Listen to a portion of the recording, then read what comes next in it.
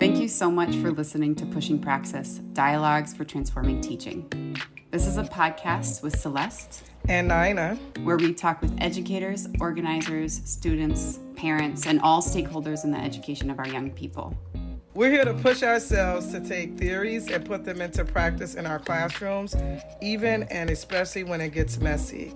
Also, we're full-time educators, not professional podcasters. We're recording these conversations during the socially distanced pandemic, often on weeknights and from our respective homes, so expect background noise and fatigue and real unpolished human complexities showing up in these conversations. We're here to transform ourselves and our listeners through dialogues, so come along for the ride with us.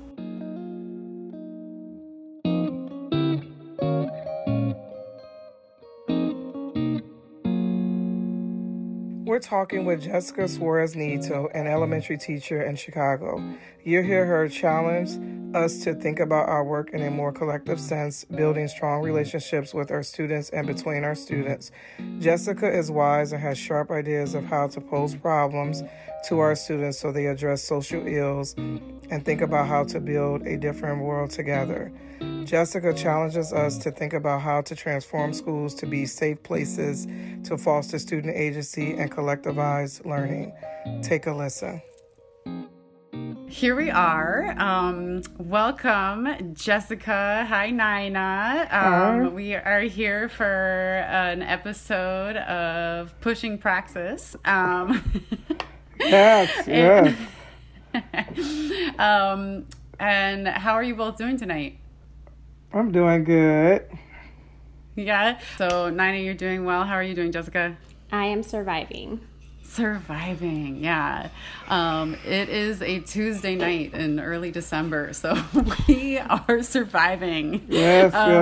The pandemic. Oh my God, this is like, it's hard. I'm trying every day to stay positive. Teaching during this time, it's really hard, but I feel like whenever I do get down and out, students or my colleagues do something to uplift my spirits. So it's been pretty stressful, but like I said, I've been really dependent on my friendships with other people to try to make it through it. So yes. Yep, that's how none of us is going through this alone, nor could we if we tried. We're so excited to have Jessica Suarez with us to have a rich and interesting conversation, because the other thing that hopefully will keep us going as teachers is conversations like these that help orient us to who we are and what we want to be doing as teachers for ourselves, for our teaching community, and for our students. So we're really excited to learn with Jessica tonight. And Jessica, maybe what we could start doing is just have you introduce yourself as you want to be known to people listening to this. And you can orient yourself as a teacher, as a full human being outside of the classroom. So how would you like to be known by people listening to this? Thank you. So I am Jessica Suarez Nieto. I am a teacher and a fighter in the struggle for justice, racial justice, and economic justice here in Chicago and across the world, I would argue. So that's what I'll leave it at. I also teach middle school math and have taught history as well. So I am excited to be here. So thank you both for having me here. We're so excited to have you. All right. So where do you teach? So I teach in the neighborhood in back of the yards at elementary school. Okay, and then can you tell us more about the student population at your school?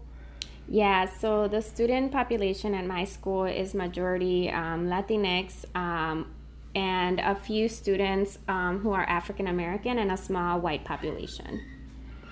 Okay. And for people who aren't from Chicago too, could you say a little bit about what Back of the Yards is as a community? Yeah, so Back of the Yards is majority Latinx community, right, of working class folks. Definitely a community that the city does not invest a lot in. So there's definitely a lot of struggles educationally in getting our kids resources. But nonetheless, a very loving and hardworking community. Okay, and so you mentioned not a lot of resources. Would you say your school is like a well-funded school or a underfunded school? So. I would say, like many schools that are Black and brown, we are definitely underfunded, and it's something that obviously folks and organizations across the city have continued to push for budgets that are equitable for our kids, particularly when looking at like schools in the north side, right, that get more funding, and schools on the south or southwest side that lack funding. Yeah, yeah, we totally understand that. Depending on the type of school, the neighborhood in Chicago, that definitely dictates the type of funding your school is going to get, and even the parent dynamic that takes place in the school is definitely something that adds to it too. So we definitely feel you on that, and so. So we're gonna kind of dig into your teaching a little bit, and so who or what influences your teaching? Like, what scholars, research, community leaders, pedagogies. What would you say, influences your teaching? I would argue that at least when I started first teaching like 7 years ago, it was grounded a lot on like what I had studied, which was Freire, right? Like thinking about liberatory education.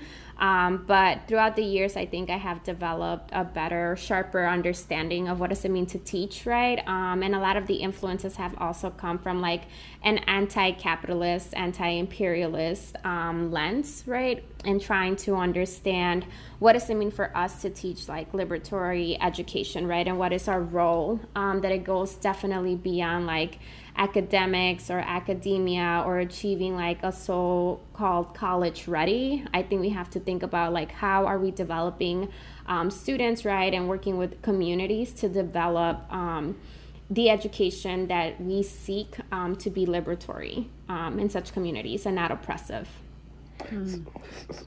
Oh, go ahead. Can I ask you?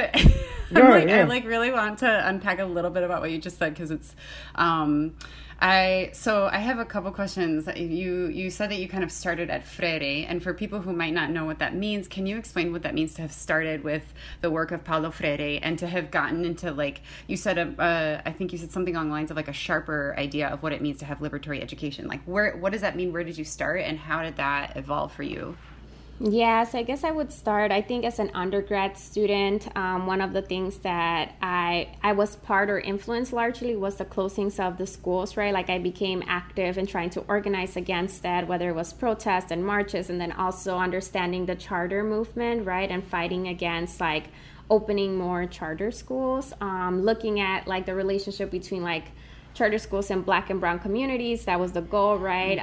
So really thinking about Paulo Freire in the sense of like in the classroom space being dialectical, of rethinking not a banking method of education, but rather something that allows for teacher and students to co-create learning and meaning, right? And understanding of what's happening in the world, right? And how do we change it? Or he talked about it as like reading and writing the world.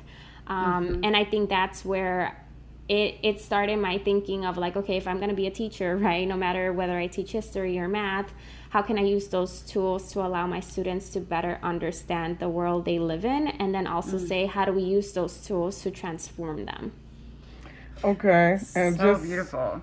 Yeah. And so thinking about that, Jessica, so that people can kind of understand, can you tell me like what it would be like if I walked into your class and you were like doing a lesson in how you teach, like what would I kind of see, and you can use like a quick example. You don't have to get too deep, but just to kind of get us like a feel for like how you would like teach something to students in this manner, so that people can have like an idea about what that kind of looks like in the classroom.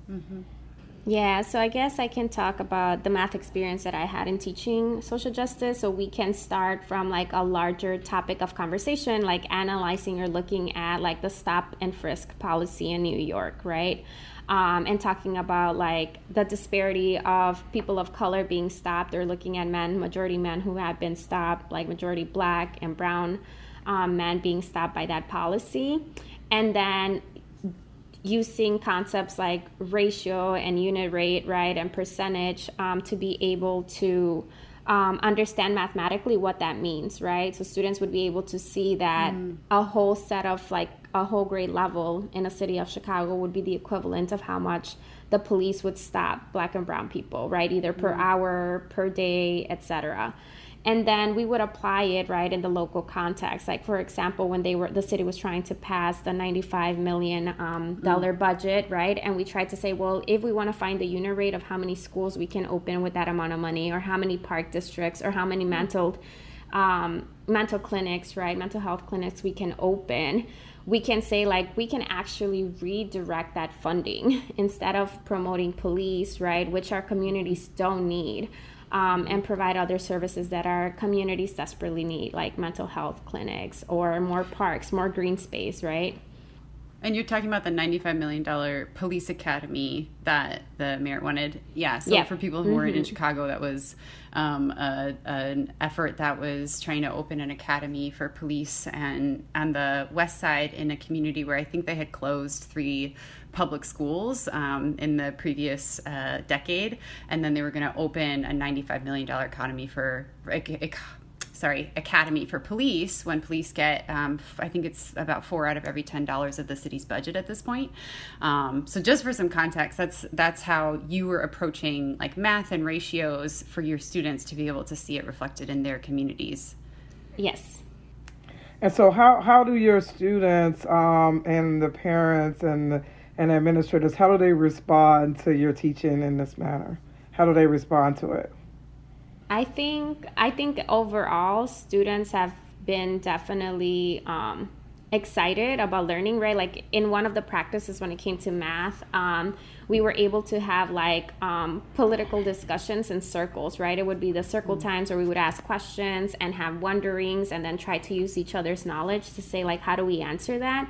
So I know that was something that students look forward like every Friday, right? And I would argue many parents, like when we had a chance to go more in depth about what their students were learning, or they would say like, my kid comes home talking about this stuff, and then it turns into like a whole discussion, and it started all because of a math conversation, right? So I think overall parents and the majority have been definitely welcoming in this type of teaching. Administration, I think that's a little bit tricky, right? I think it depends on where you work, and then also how do you navigate being able to teach this, right? Because I know I had experience with my administration has not been supportive of me teaching in this way. And it could be like them not knowing or understanding, or simply not aligning with like critical thinking, right? When we think about critical thinking or like social justice, or like just being critical, not their like, what do you call that? Watered down version of like critical thinking, right? Like I think that would be a problem. And I know like when it came to observations or like evaluating me, it was seen as like I wasn't doing good enough. And when it comes to parents, I mean, I think it's context, right? Where are we situated when we are teaching about this? So like I remember the one instance that I had one parent complain about my being, right? And my teaching was when Trump got elected, right? It was a white parent who was a Trump supporter and didn't see me as a Latina young teacher, like good enough to teach her white son. Right? Nor bringing issues of like social justice. So I think it's all about context and where we are at that really matters on like who's sitting in front of you, right? And what's happening in the outside world. That's going to allow students to engage or families to engage in the work that I do. Because if you're like, from what I understand with the with the approach of someone like Paulo Freire, or the idea of that like liberatory education, what you're doing is you're posing a problem for your students, right? You're like observing an issue in their world and letting them kind of take it using the tools that you've given them, whether it's in math or whether it's in history. Is that more or less, so like, would you say that in your classroom, you got complaints from a parent like that, or from your administration about the problems that you're posing, like what the material that you're choosing to present to them, or you got pushback for letting students like respond to it how they would in their circles? Like what are the pieces that you got pushback on? I think the biggest pushback from parents or administration has been, how is this really related or going to get them college ready, right? Like, why are you not pushing some like higher or advanced way of like, how is this college related? Or setting them on track to that. And I think to that argument, right, like the way that I teach still achieves the standards that kids are able to do, right? And depending on some lessons, because I know sometimes in 6th grade I would use lessons that are like high school concepts that they should be doing in high school that my 6th graders were able to do. And we needed that tool to be able to understand the disparity between like Black and brown folks owning homes, right? So I think it's just like finding ways to articulate why like the way I'm teaching really matters, right? And to say that it actually still meets the goals that they want to push forward, whether it's like teaching kids the standards or advancing them to be on the college ready track. Yeah. That's amazing. And yeah, it sucks that that kind of education, which I think is celebrated in theory, gets pushed back in especially low-income schools or schools where Black and brown children are the majority, because it's not, like you were saying, parents or administration will complain that it's not college preparedness, which, as you pointed out, is very arguable. I also wanted to ask, like, so as you're doing this work and as you've grown in the last like 7 years of being a teacher, what are the different ways that your students have pushed you to grow? So for people who don't know you, you are getting a PhD right now, right? Yes, I'm in the process of getting a PhD. So you push yourself. Yeah, so you obviously push yourself to grow. Yes. And what are ways that your students have helped to push you to grow as well in that process? I think one of the biggest push, Freire talks about proposing, not imposing, right? And it's something that I try to definitely hold myself accountable to. And even when students may not align with like the information being presented and questioning, right? Because it's like, under capitalism, right? Like if we think about it, we've been conditioned to think a certain way, right? And it's not like I'm not making you think my way, but it's interesting on the way that how they have been shaped even at a young age in middle school, right? To think the way that they think, right? And the question is like, well, what kind of questioning follows for them to really articulate what they're believing, right? And to put it in the larger context, right? Because sometimes in countries, right, or in the majority of the world, we are taught to be very individualistic, right? The practice of collectivizing or being a collective is not something that we tend to do in this country per se. So how do we undo some tendencies, right? Because the kids I know, for me, were like, so when I tried to do like collectivizing thinking, right, or like collectivizing the work that we're doing or doing it together, they were like, well, I'm just gonna do my part and then that's it. Like it's all about me, or the sense of competition. So I think in that sense, it really made me push myself, right, as someone who I feel like believes in being a collective and not an individual. Really pushed me to rethink, like, what does it mean for students to unlearn some of those tendencies that capitalism teaches us, right? That it's not about the individual, but it's rather about the collective or the we. And how do we build the thinking of the we, right? Which many teachers don't tend to do that, right? Like even thinking about the classroom rules or classroom expectations, those are usually already created by the teacher or by the school. It's never really like, well, what do the students want? And honestly, for me, it's like, even for that, it's like, we're going to think about this. And as we go throughout the year, we're going to think about what is the classroom rules, right, collectively. Because it's not like we create them at the beginning within a 1 week activity or 2 weeks. And somehow we have the trust to do that, right? That takes time. So I wanted to know, like, in terms of, doing this work, how is it with your colleagues? Like, because we asked about parents and students, but how have your colleagues felt about the way you teach? Do you have to teach with other people, or do you are you able to do things on your own? And then what is like the talk around the school? Like, do they, with your colleagues, how are they kind of receiving like the way that you teach? I think in the past 7 years, I had a little bit of everything. I had folks who supported and folks who don't, and folks who are just genuinely, like, I know some colleagues have said, like, I feel like I'm a student. Like, why are we not learning about this? Or why didn't they teach us this, right? But I know, I think the struggle that I have had, or there's folks who tend to be like, oh, well, that's really, like, it's really awesome that you get to do it and the kids are so engaged. But I think my biggest struggle was with one teacher in my early years of teaching. She was a social studies and I was a math teacher. And the challenge was, I was also teaching like language arts at that time, one class. And I had said in the beginning that I didn't feel that we had the capacity to actually teach a writing unit or argumentative unit on immigration because of the language that the teachers were using, right? And that language was really like illegal aliens, like, and then there's a whole like deconstruction of like why that's problematic, and we had come to a consensus of why we shouldn't be doing that.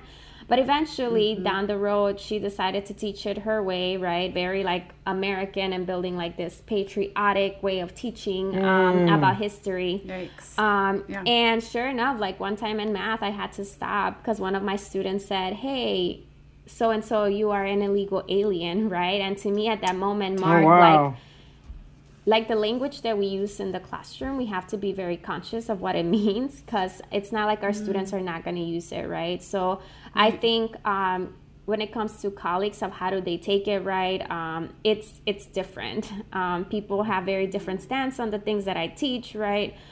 Whether or not they agree. Like I teach also like about Cuba and Venezuela, and if you're talking from certain contexts, like people are like, oh, like socialism and communism, people have very different points of view politically, right, as we are shaped politically. But one thing that I say is like I am not someone that's just apolitical. I am very political, and my whole being is political. So that's something that I just can't hide. But I'm willing to struggle with folks. Yeah, I can understand that. And so do you feel like, do you feel isolated in your teaching, or do you feel like you have some allies at your school that you can kind of talk through things with right now? Like, how are you feeling, like, especially in the climate right now? We just, we're in a pandemic. We're in two pandemics, actually. So we're in a pandemic with COVID-19, but we're also dealing with a racial reckoning because of the series of events, of recordings of Black men being murdered by the police, and also Black women. And so it's not that it hasn't happened in the past, but now it's being brought to the forefront and being videotaped with cell phones. And so I know that George Floyd definitely changed my way of teaching and impacted me, watching I think it was like 8 minutes of them killing him on the recording. And so do you feel like that has changed the way that people are receiving the way that you were teaching, more or less? Like, what do you think about that? And do you, like you said, Nina, do you have allies? Do you have people who are supporting you? Like, what does it look like to build community among teachers too? Given the context Nina just put out, like those two pandemics, right?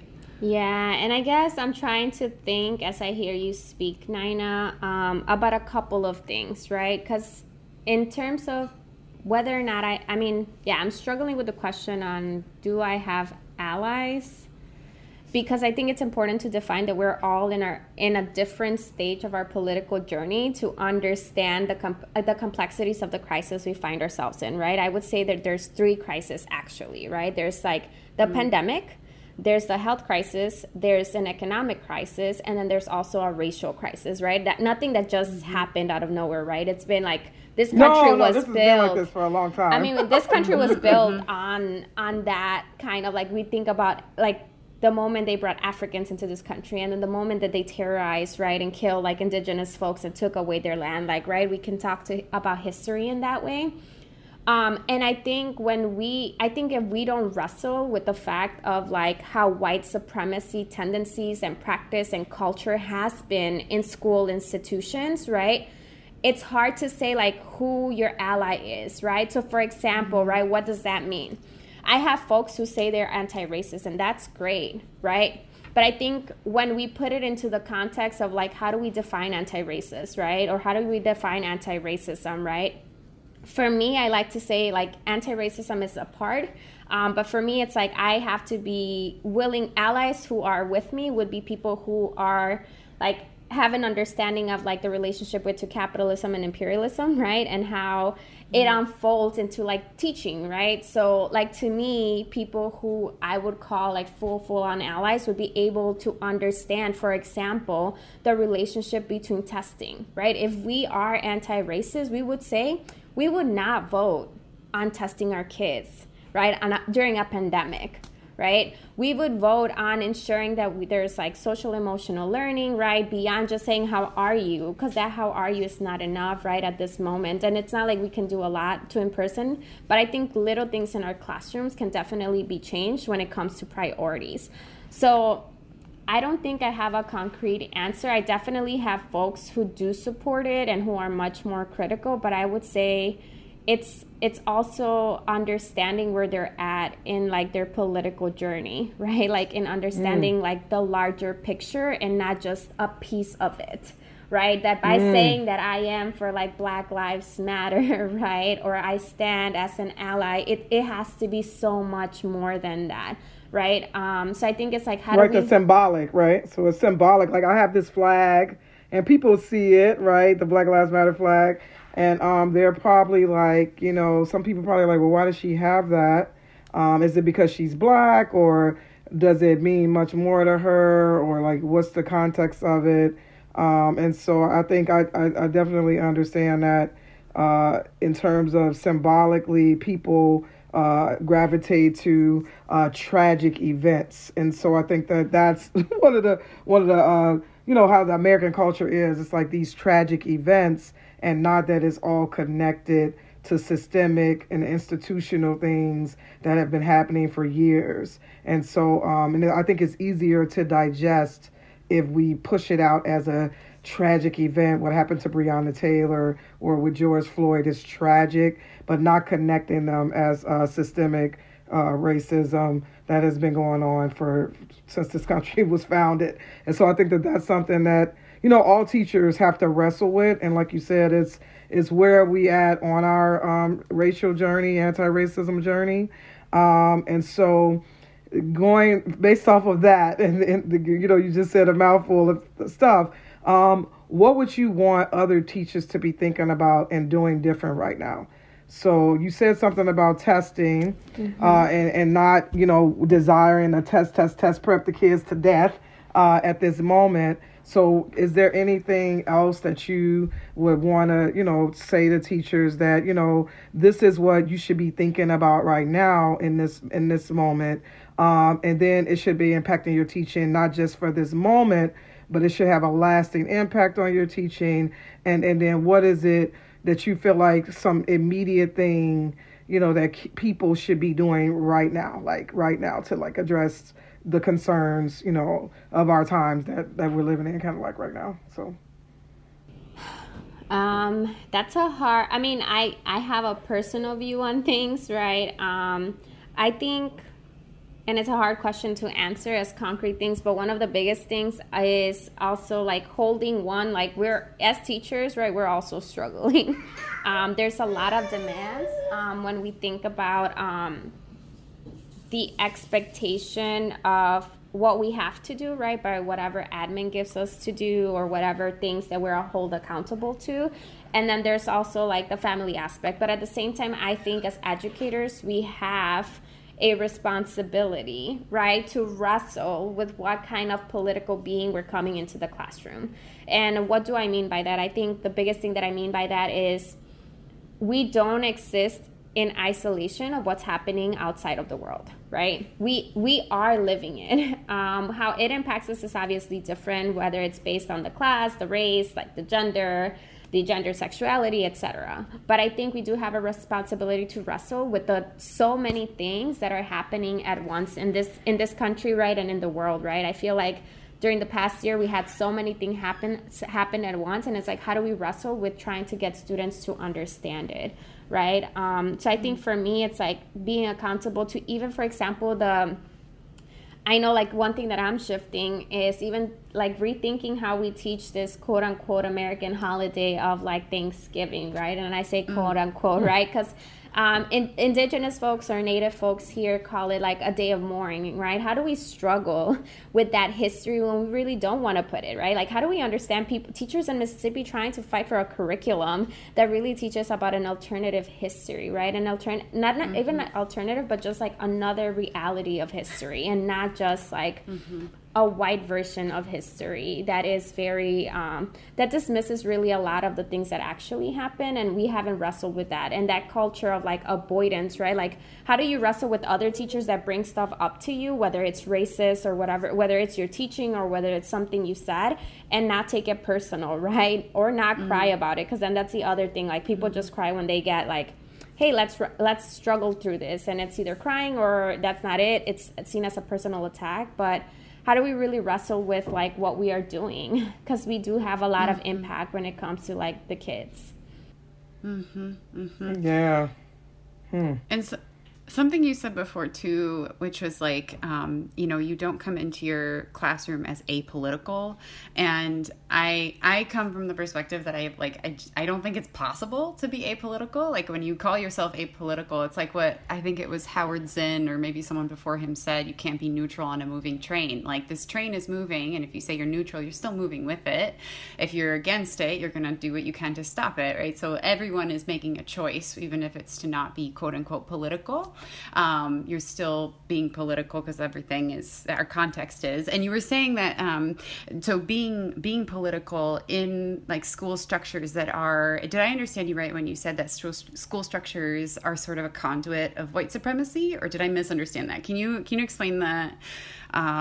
What you see is the connection between like our institutions of education and white supremacy as like sort of acculturation, or like what your take is on that, and considering like what you're asking teachers to do to like really grapple with this. Can you yeah That's a good question. I mean, I think like one of the ways that I can think about it is like when schooling started, it was not necessarily to educate people that look like me, right? It wasn't to educate the Black, the indigenous, the brown folk, right, or any other person. It was to continue to sustain some type of power, right, where many of us were excluded until changes throughout history happened, and even till now, right, we don't have the same level of access or opportunity to even be in certain positions of power. So I would argue that like if we are in educational spaces, and for me, like I believe in public educations and public schools, right? But I believe that they should be liberatory spaces for communities to self-determine what the vision is, and not buy into, right, this competitive capitalist way of thinking that one has to be better than the other, right? And that comes into like how we teach kids, for example, standardized testing, right? Grade system, right? All of these different opportunity, this like practices that are in schooling places, or even attendance. Like, how messed up is it to even celebrate kids who have better attendance when in majority of Black and brown communities, the attendance issue has to be related with access, right? Whether it's families having access to internet, having access to electricity, or being able to be in a home, right? I think that to me begs the question to say, like, if we want to do anti-racist work, is this practice really anti-racist, right? So how do we start to question all of these different things that different schools are doing to quote unquote, what, right? Like, I think that's the contradiction. Like, let's motivate kids to do this, right? Be in school, be on time, etc. But then it dismisses completely the challenges and like the real lived experience of folks. Yeah. Yeah. And so I'm thinking, just listening to you and trying to think about what I kind of learned from this conversation with you so far is, what struck me was the wrestling with like how to interact and try to dismantle or build, a more inclusive or different type of curriculum with other teachers. So it's kind of hard to, for me, I was just thinking, being at the school and trying to wrestle with it, where you're trying to say, okay, we need to put this learning in a context, right? So, and I hear you when you said that. And so now, when I first started teaching, I was like more of a, here's all this canonical science. Every kid needs to learn it so they can be successful in college and all of that, and not really, putting it in a context that kids could actually be able to remember it later and be able to use it and apply it to their everyday lives. And so now, since I have like really bought into that way of adding that context to my teaching, what's happening now is when I present the context to other people, and then I feel like it's really aligned, when it's really aligned and intertwined, and I'm teaching the skills and everything, I feel like they're like, so why do we have to do this? Is this really necessary? And they would rather present a more, like you say, a banking system way of learning, especially for science. And so I'm just at this kind of, I know my students need to know the canonical science, and the skills and stuff, but I also want them to know that it is connected to bigger things. Like in the future, they're going to have to make decisions about energy choices that is not going to destroy the earth and cause climate change. And they need to be educated and be able to talk about it in that political context. And so then what do we do when you, like you said, you gotta, if you're teaching with other people, you have to kind of try to figure out and struggle with them and be open to what they're thinking. And so it's like, I'm trying my best to not be this, I've been teaching for 25 years. This is the best approach way, and just laying down the law and being like, this is what we should do. So I think that's what I'm struggling with. And I think for me, the big takeaway is we're starting like a new unit for me at my school. And so I am going to try my best to not, like you said, cry or and try to present it in a way to them that hopefully will make sense, that it's important that the students know it in this context, and not just this banking way of just transmitting, here's how you do nuclear energy, here's how this works, here's how that works. So once they learn that, then what do they apply it to? So that's what I'm kind of thinking about, is kind of wrestling with that with the teachers that I work with at my school. And so I don't know, Celeste, what have you been listening to? Yeah, so one of the things that I'm both wrestling with, and I kind of have like a question, because I would love to hear you go deeper on this, Jessica. So I loved what you said about, how like each teacher, when you're thinking about allies, we have to be honest about the fact that each teacher is at their own place in their political process. Like we are all developing as like not just educators who learn like content and content delivery, but also as human beings in a world full of crises. And so we're developing our own analysis and all that. And you also talked about collectivizing knowledge and collectivizing learning and like building trust in a classroom, so that even like in my classroom, I do that kind kind of thing where at the beginning we build collective agreements that end up being our norms for the class. And I'll return to those if we go off the rails at some point and just be like, hey, this is what we agreed to. Do y'all think you can still commit to it?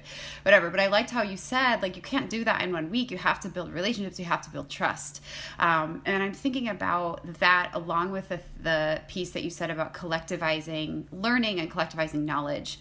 Doing that in a way where it's not just students collectivizing knowledge amongst themselves, but also putting the teacher in the mix so that our knowledge, like, we're building knowledge with them. It's a collective process. I'm not the like holder of answers who like eventually they'll arrive at those answers and then I'll applaud to them. Like I guess, I want to, this, it feels abstract, and I'm wondering if you have an example that would make it more concrete, but like, I really am like enamored with that idea of us as educators thinking about ourselves, on a daily basis, like, we're told that this is not how we are. This is not how we're supposed to show up in the classroom. We're supposed to be authorities, but on a daily basis, challenging ourselves to think of ourselves as learners in this process as well with our students, that we can learn from our students if we're doing this right. And I wonder if you have ideas about how we can, like, what's something that, for example, I could implement. I teach Spanish. What's something that I could implement in my classroom, you think, that or any teacher, you don't have to tell me my lesson plan for tomorrow, but like, what's something that you think, like, that we could challenge ourselves as teachers to do to collectivize in earnest that process? Yeah, I mean, I think there's different opportunities for us to start. I think one is questioning, like, how much of a, right? One is you have to struggle with yourself, right? Like, how have you been conditioned with, like, being very individual, right? I mean, you look at school settings and teachers are competing to see who has the best scores sometimes, right? The reach scores or like the scores, right? And then teachers are pitted against each other and determine their worth by who has had the kids who have scored better. Or, I mean, there's poor language of, like, even teachers saying are like, I have the high kids, the low kids, the medium kids, right? Which is problematic in itself. Yeah. So I think, how do we imagine, how do we allow students to develop? Because students have also been conditioned, right? Like, just like teachers, you're supposed to come in, you have the power, you have the say, you do whatever you want, it's your classroom. But how do you allow students to be able to question, right, authority in a way that's respectful, but that allows them to also say, like, actually, this is something we would like to see, or this is something we need to change, right?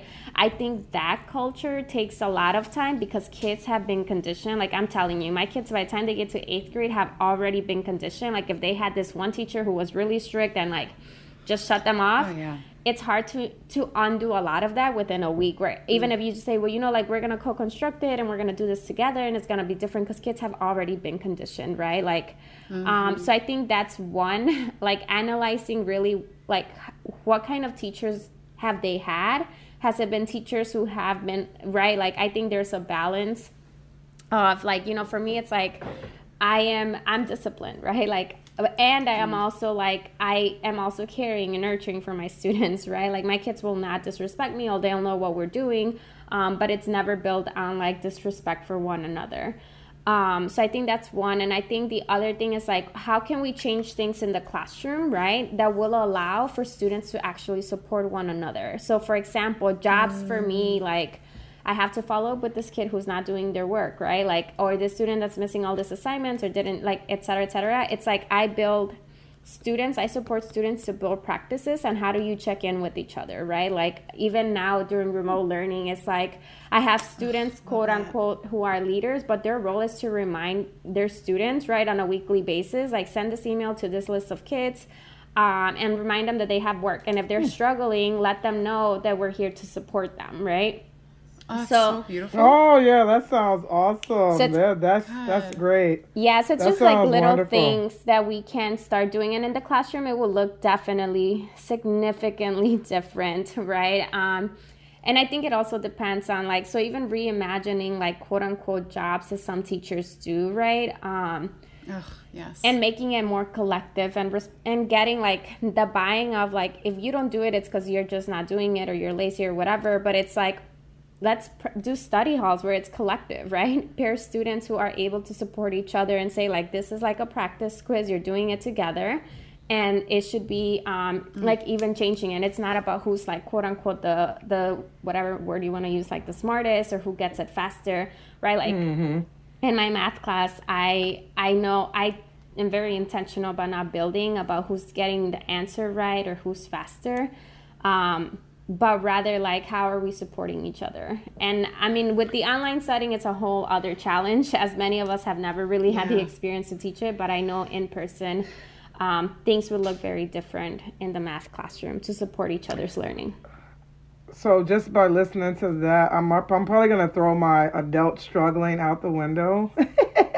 And I'm gonna think about the takeaway of trying to collectivize, my class with my students more, and trying to like build those those pods of learners together to where they could support each other. And I had thought about this actually at the beginning of the school year. I was anticipating that we would go back and that I would put the kids together in pods so that they could be in a group, so that if we did have to transition back out, that they could, like you said, call each other. But that, like, since I've been teaching and enthralled in all this, it totally slipped my mind.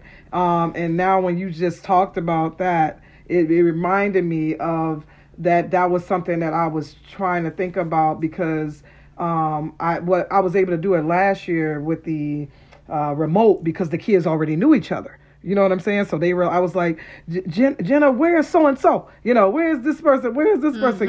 And so they could do that because they actually knew them in person. Yeah. And so I was able to like do it like that. And so I was like, I have to make sure that I make that even a tighter bond if we go back. And so now that you said that, I think that is going to be my takeaway, to kind of work on that, because struggling with teachers, that's going to be for the rest of my career.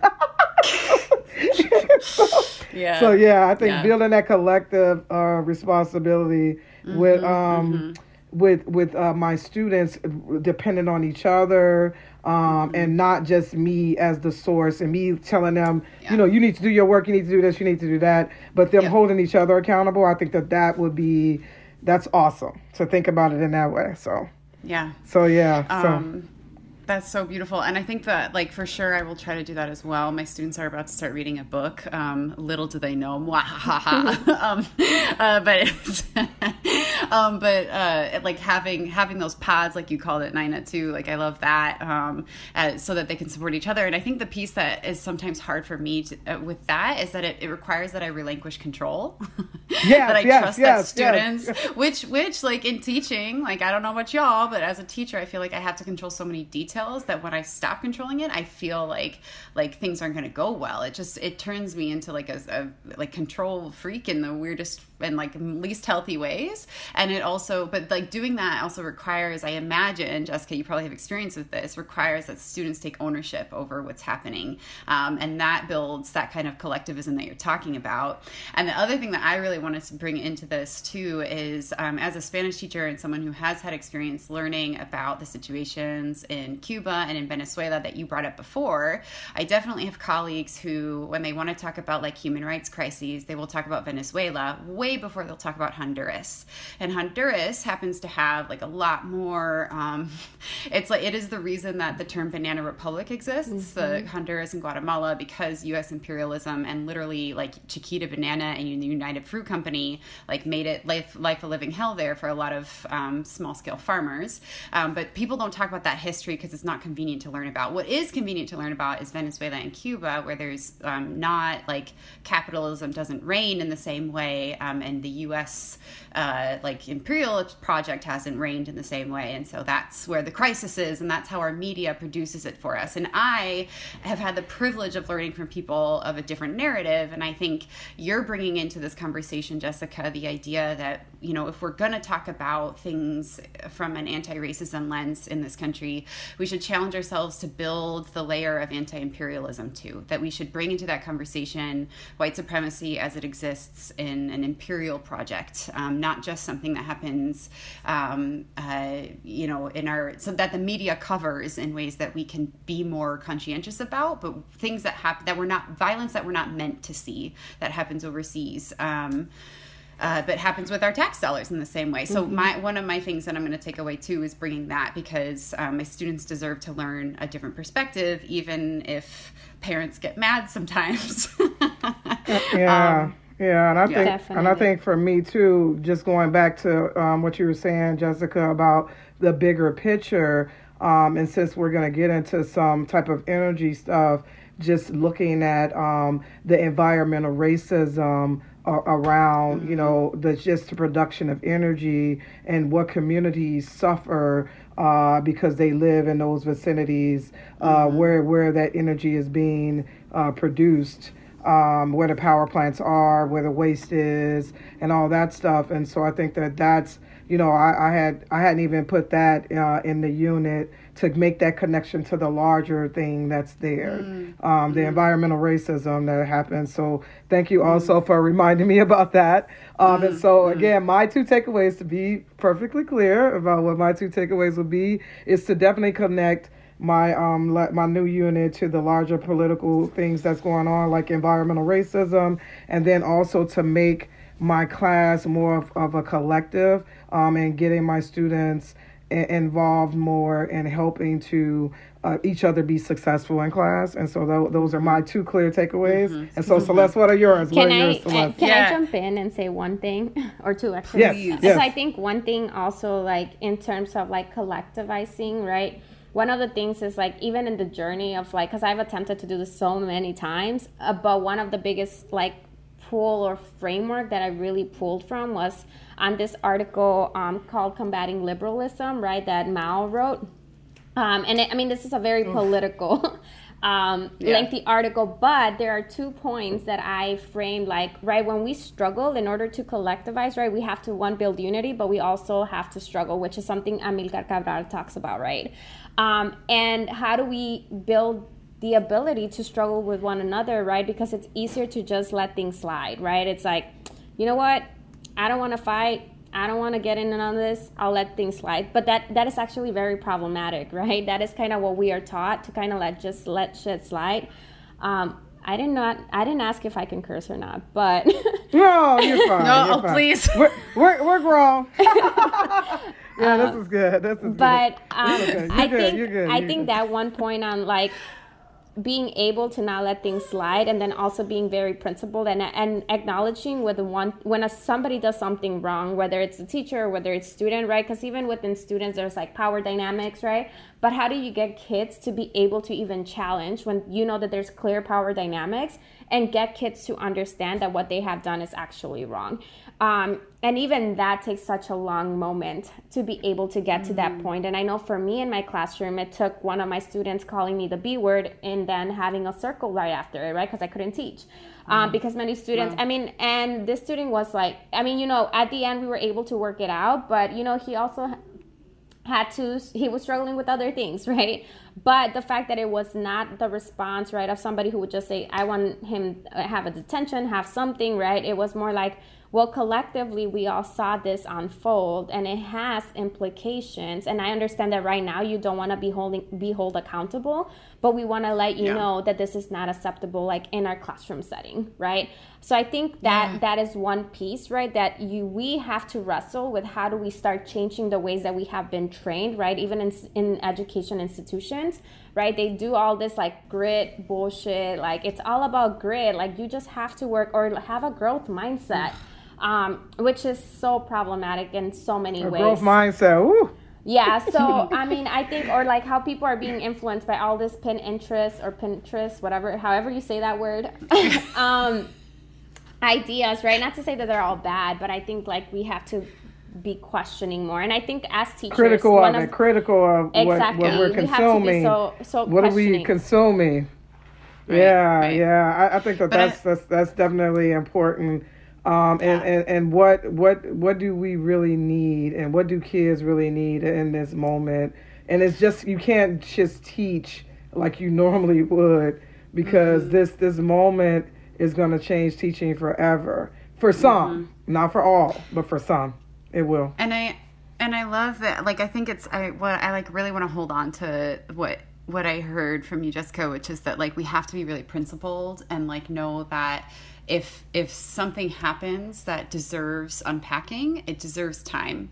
And we might have like, I think one of the things I've definitely in the past like failed to address something in the moment, either because I was like dead tired, totally burned out, or like was really thinking about like other things that were pulling my attention, like whether it was like an assessment I had to give, or like something, like feeling like something else was more important. And like you're saying, being principled to know that this is the most important work, to do that struggle, to like slow down, to let it, to like when it gets messy, like coming back to that collective process of like, well, what, like, how do we, like, harm has happened, how do we repair this harm? Like, what does that look like for us to like maintain a community and like do better and learn to do better? And I think when you put it that way, and when I as a teacher don't have to have all the answers, when it's something that I can come to the students about and we can build the answer together, that almost makes me more hopeful. That's like, and it's almost like less intimidating to know that like I don't have to be like, oh, okay, here's the procedure when someone uses the B word in my classroom. No, it's like we're gonna figure out what it is together. Yeah, that's I always tell people there's no strategy to deal with racism or deal with things, you know, that may go on in your classroom if you're trying to not be, you know, buy into this schooling, you know, the discipline, the dress code, the this, the that. What are you really buying into and bringing into your classroom with you? And if you are following this step by step, you know, this happens. Wait, let me look up that step. You know, then it's just going to be a problematic situation for you and the students, and it just won't work out well. But a lot of times you do have to wrestle with whatever the school policies are that are being imposed on you too. So it's like a lot of wrestling and struggling going on, like Jessica said. But I do want to take this time right now, Jessica, to thank you so much for being our first interview. And I think it went well, and I hope it did. I appreciate you both. And yeah, no, this is so rich, and so like literally tomorrow, my lesson is going to be different tomorrow because of this conversation. I'm just really excited and grateful to you. Do you have any like last things that you want to say to anyone listening to this, or that you want Nina and us and myself to know?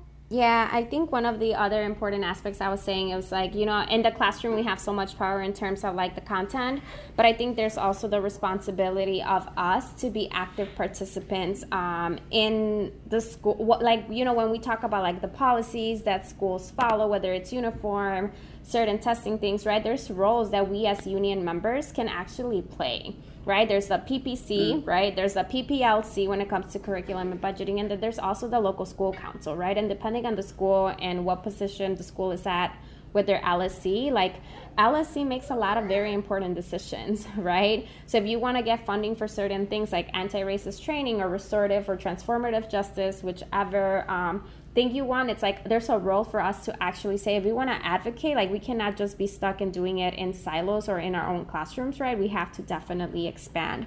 So I would say like the other role is like look into partnering with folks who are in those different positions, right? And I think we have to definitely be far more organized in the process of like collectivizing, but like trying to really organize is going to be key to changing a lot of what we're doing.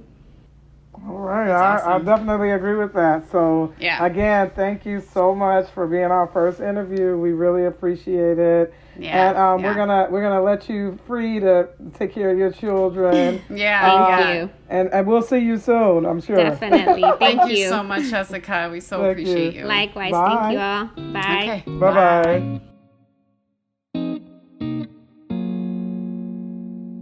Thank you so much for listening to Pushing Praxis, Dialogues for Transforming Teaching. We hope you enjoyed the episode, and we encourage you to like and share this content with your community. Follow this podcast on Spotify, Apple Podcasts, or wherever you get your podcasts.